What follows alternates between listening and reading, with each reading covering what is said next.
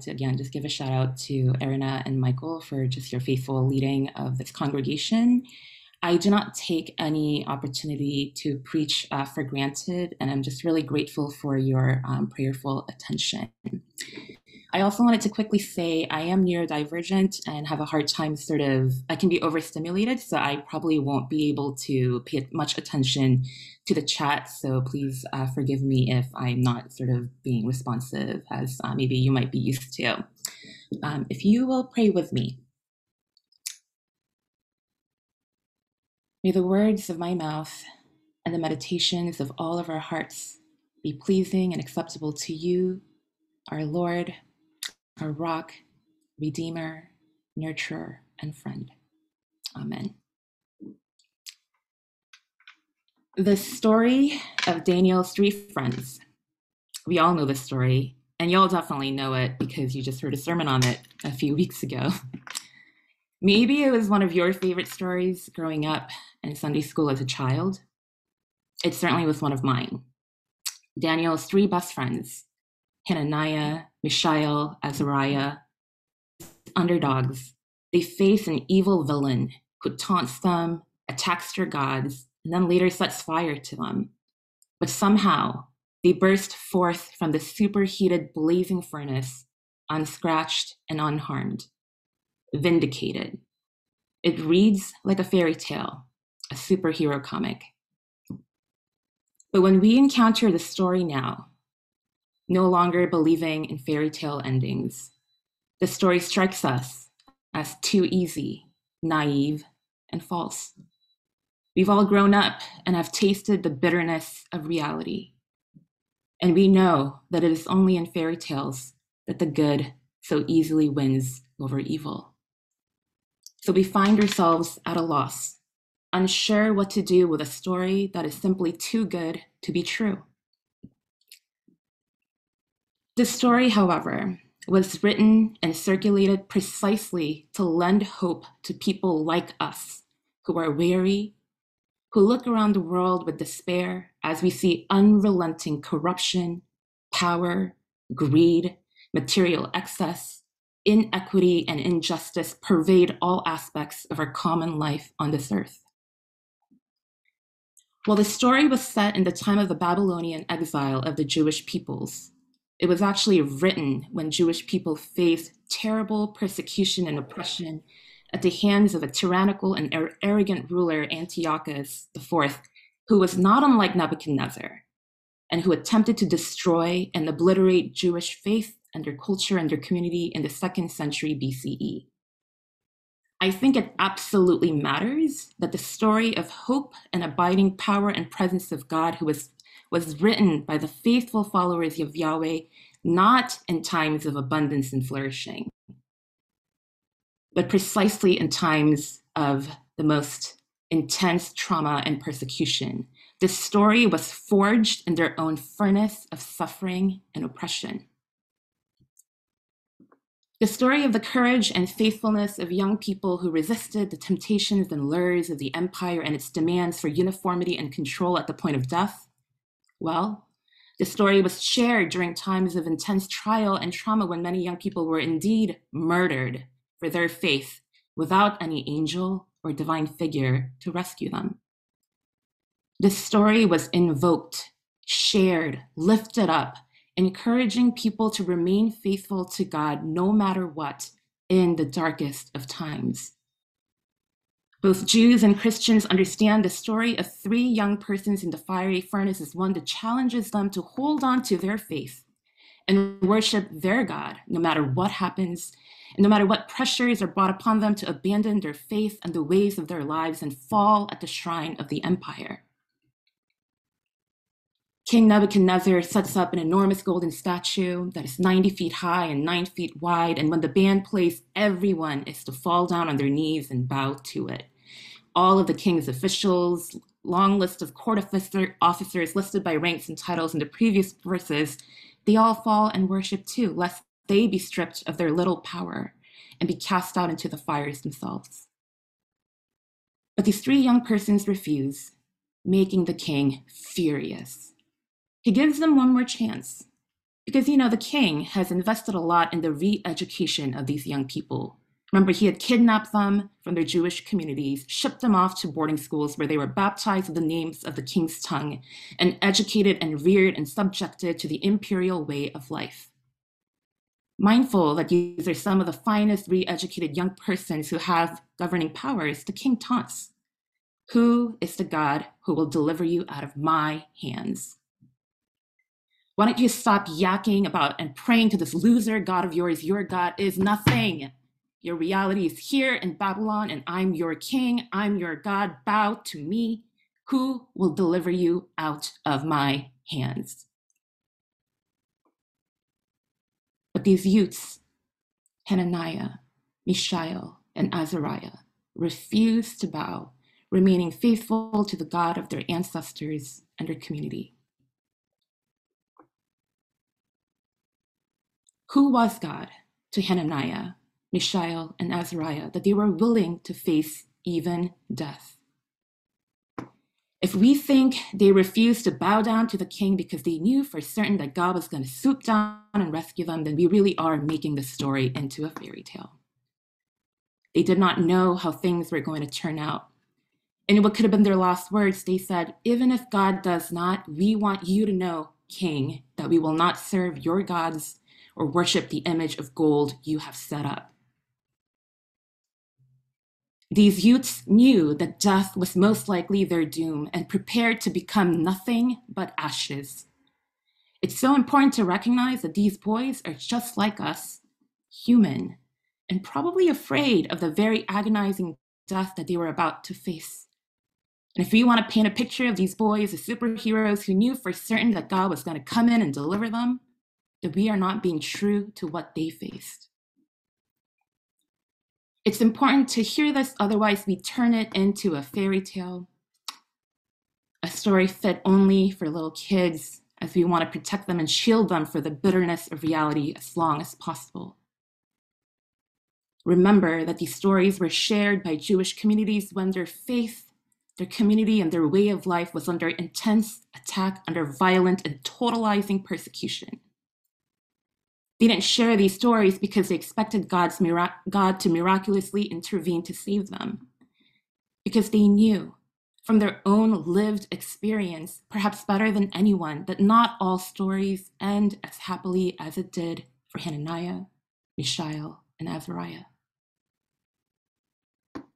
We are now living in a post-Holocaust era where millions of Jews perished in furnaces to a God who seemed silent and distant, unwilling to demonstrate deliverance of God's people. As a Korean immigrant woman, I can't help but think of the independence movements and as untold number of my ancestors perished at the hands of the Japanese imperialists who tyrannically colonized my motherland and attempted to eradicate my culture. This story always reminded me of the Chamli massacre, where in one small Korean village, the Japanese soldiers gathered the village people, including children, into a church building, hammered the doors and windows shut, and set fire to the church. Maybe the soldiers had heard the story of Daniel's three friends because they made sure to gather around the raging fire, rifles drawn, ready to shoot anyone if someone miraculously broke through the fire, through the locked doors and windows. Dr. Frank Schofield, a Canadian vet and missionary to Korea at the time, passed by Chamli village, captured the burning village people trapped in this church on camera, and later described what he saw as an unquenchable fire. It was a raging, fiery furnace with no miracle. All of its victims incinerated, turned to ash. In the context of the US, a militaristic empire built on stolen land and blood of the indigenous and Black persons, and continuously expanding and leaving ruin and devastation in the wake through its militaristic and capitalistic expansion, I can't help but think of how many Black churches and villages and whole cities were bombed, burnt down, and incinerated into ashes by raging white mob motivated by evil and hatred. This story reminds me always of the 16th Street Baptist Church in Birmingham, Alabama in 1963. 16th Street Baptist Church had become a rallying point for civil rights activities, and on one early Sunday morning, Members of the KKK planted a box of dynamite with a time delay under the steps of the church at about 10:22 a.m. as 26 children were walking into the basement to hear a sermon on love. The bomb exploded, instantly killing 4 little girls, forever traumatizing and injuring more than 20 children, their families, and communities. Children burned and perished under the vengeful fire of a white Christian supremacist, ableist evil and wrath. Today, we look around and see that we are all trapped in this brutal, extractive, ableist capitalist system that rapes and pillages the earth to the point that our ocean is on fire, our rivers are burning, and lethal floods and disasters are striking even the most protected and privileged of this world. The wildfire season on our side of the nation reminds us of the apocalypse each year, doesn't it? And just open the news and you will be besieged with tragedies and travesties of all scales in all corners of the world as people seem hell-bent on destroying each other in the name of power, money, wealth, and glory. In the face of such calamity, and with the fires of hell raging all around us, how are we to have any faith? In the presence of Nebuchadnezzars and such tyrannical and evil kings and leaders who seem to mock and taunt us, who is the God who will deliver you out of my hands? What have we to say?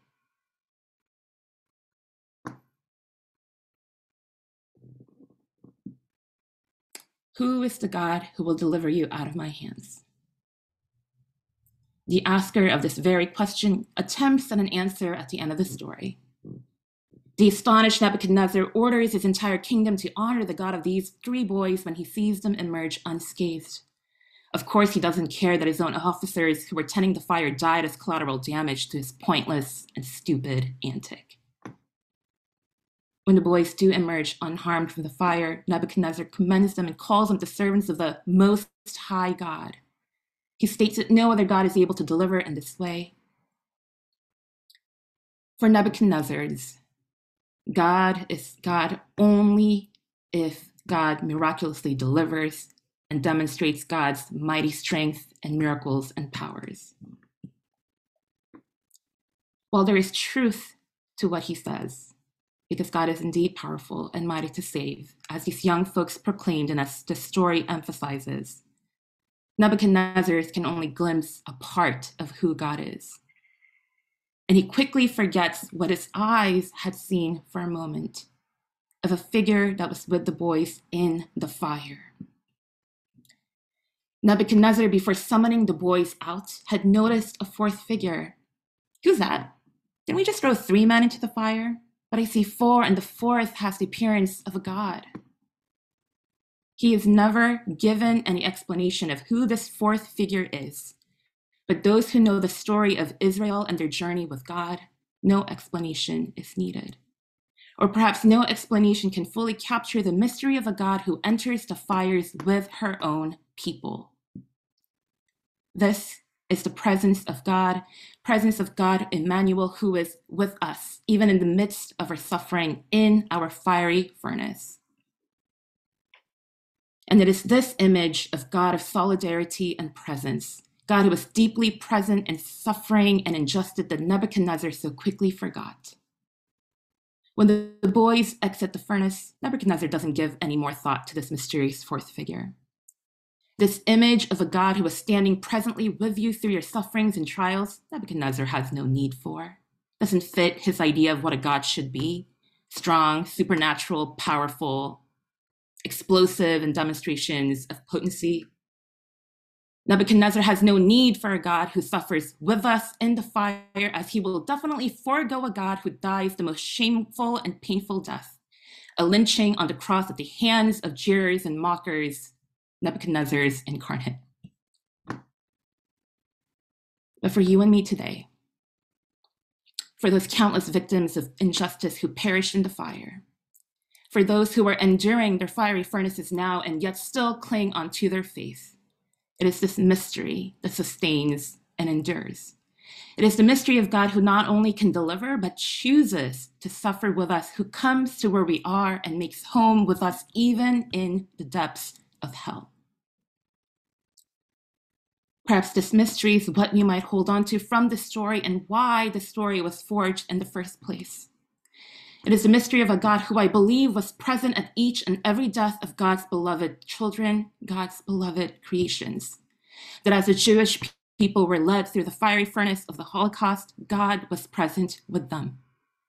That as the villagers of Jamley burned in an unquenchable fire, they were not alone, but held in the embrace of their loving creator who burned with them. That when the 4 little girls, Addie Mae, Denise, Carol, and Cynthia, were bombed and killed near the basement of a church where they were marching in to hear the word of God, that moment, the word that is God embraced and held them near. There was a mysterious figure, a God with us who remained deeply present.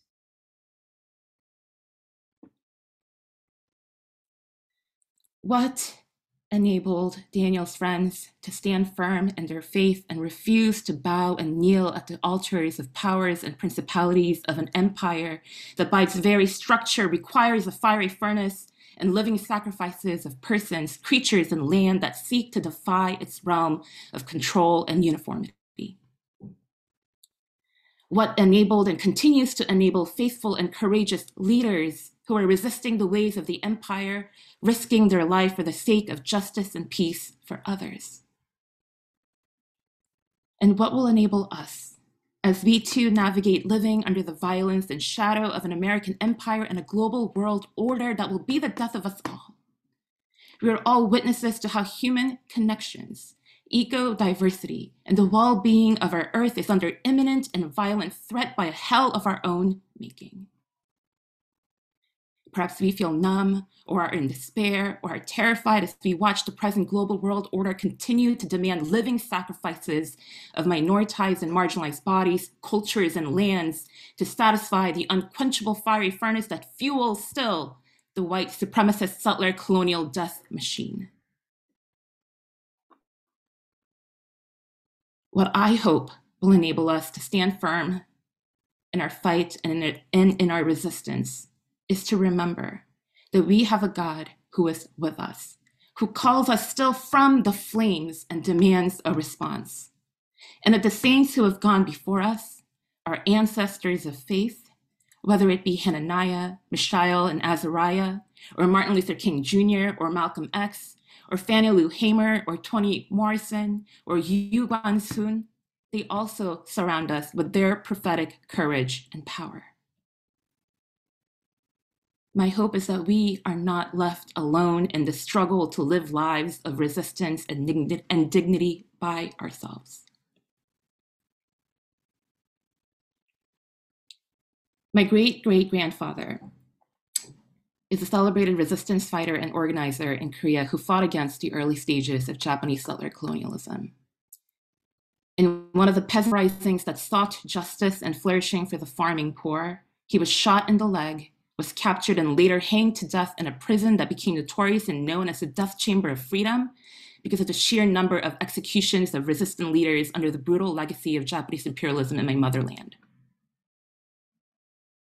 My great-great-grandfather was part of the upper caste and could have kept his peace with the empire and bowed to the God of power that took hold of his nation. When asked why he kept fighting an unwinnable fight, he responded, "We have to resist even if we cannot win. Our end is not victory, but resistance." I have lived under the shadow of his words for a long time now. In the eyes of people like Nebuchadnezzar, who only know the destructive language of power and violence, he was a loser, a failure. He died in prison, hanged to death.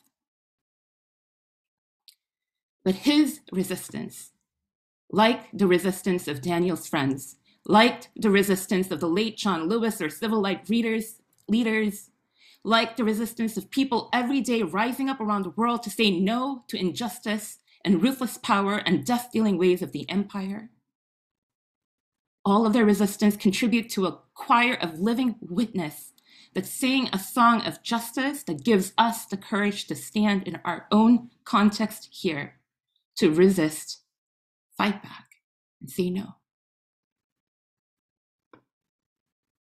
Friends, these are trying, turbulent, tumultuous times.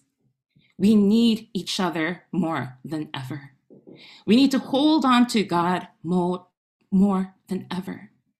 We need to resist the ways of the empire and the way it has such a deep hold on each of our psyches more than ever. And friends, we cannot do this work alone. And I thank God that we have a God who promises to go with us, and that we have the gift of each other, and the gift of our ancestors of faith who calls us and equips us to get into good trouble, necessary trouble, to help redeem the soul of America, as in late John Lewis's words. Holding on to the God who refuses to leave us alone, who follows us and calls us from within the depths of unquenchable fire. Holding hands with one another because suffering and pain are lessened when shared. Relying on the courage of our ancestors of faith and justice whose presence all around us. May we all have the courage to go on resisting, preaching with more than just our words, but by our lives, protesting, praying, and also partying, because we have to enjoy the gift of fellowship and mutually encouraging each other and sustaining for the good fight ahead of us, for the divine work of getting into good trouble, of resisting and standing up to the ways of the empire. Amen.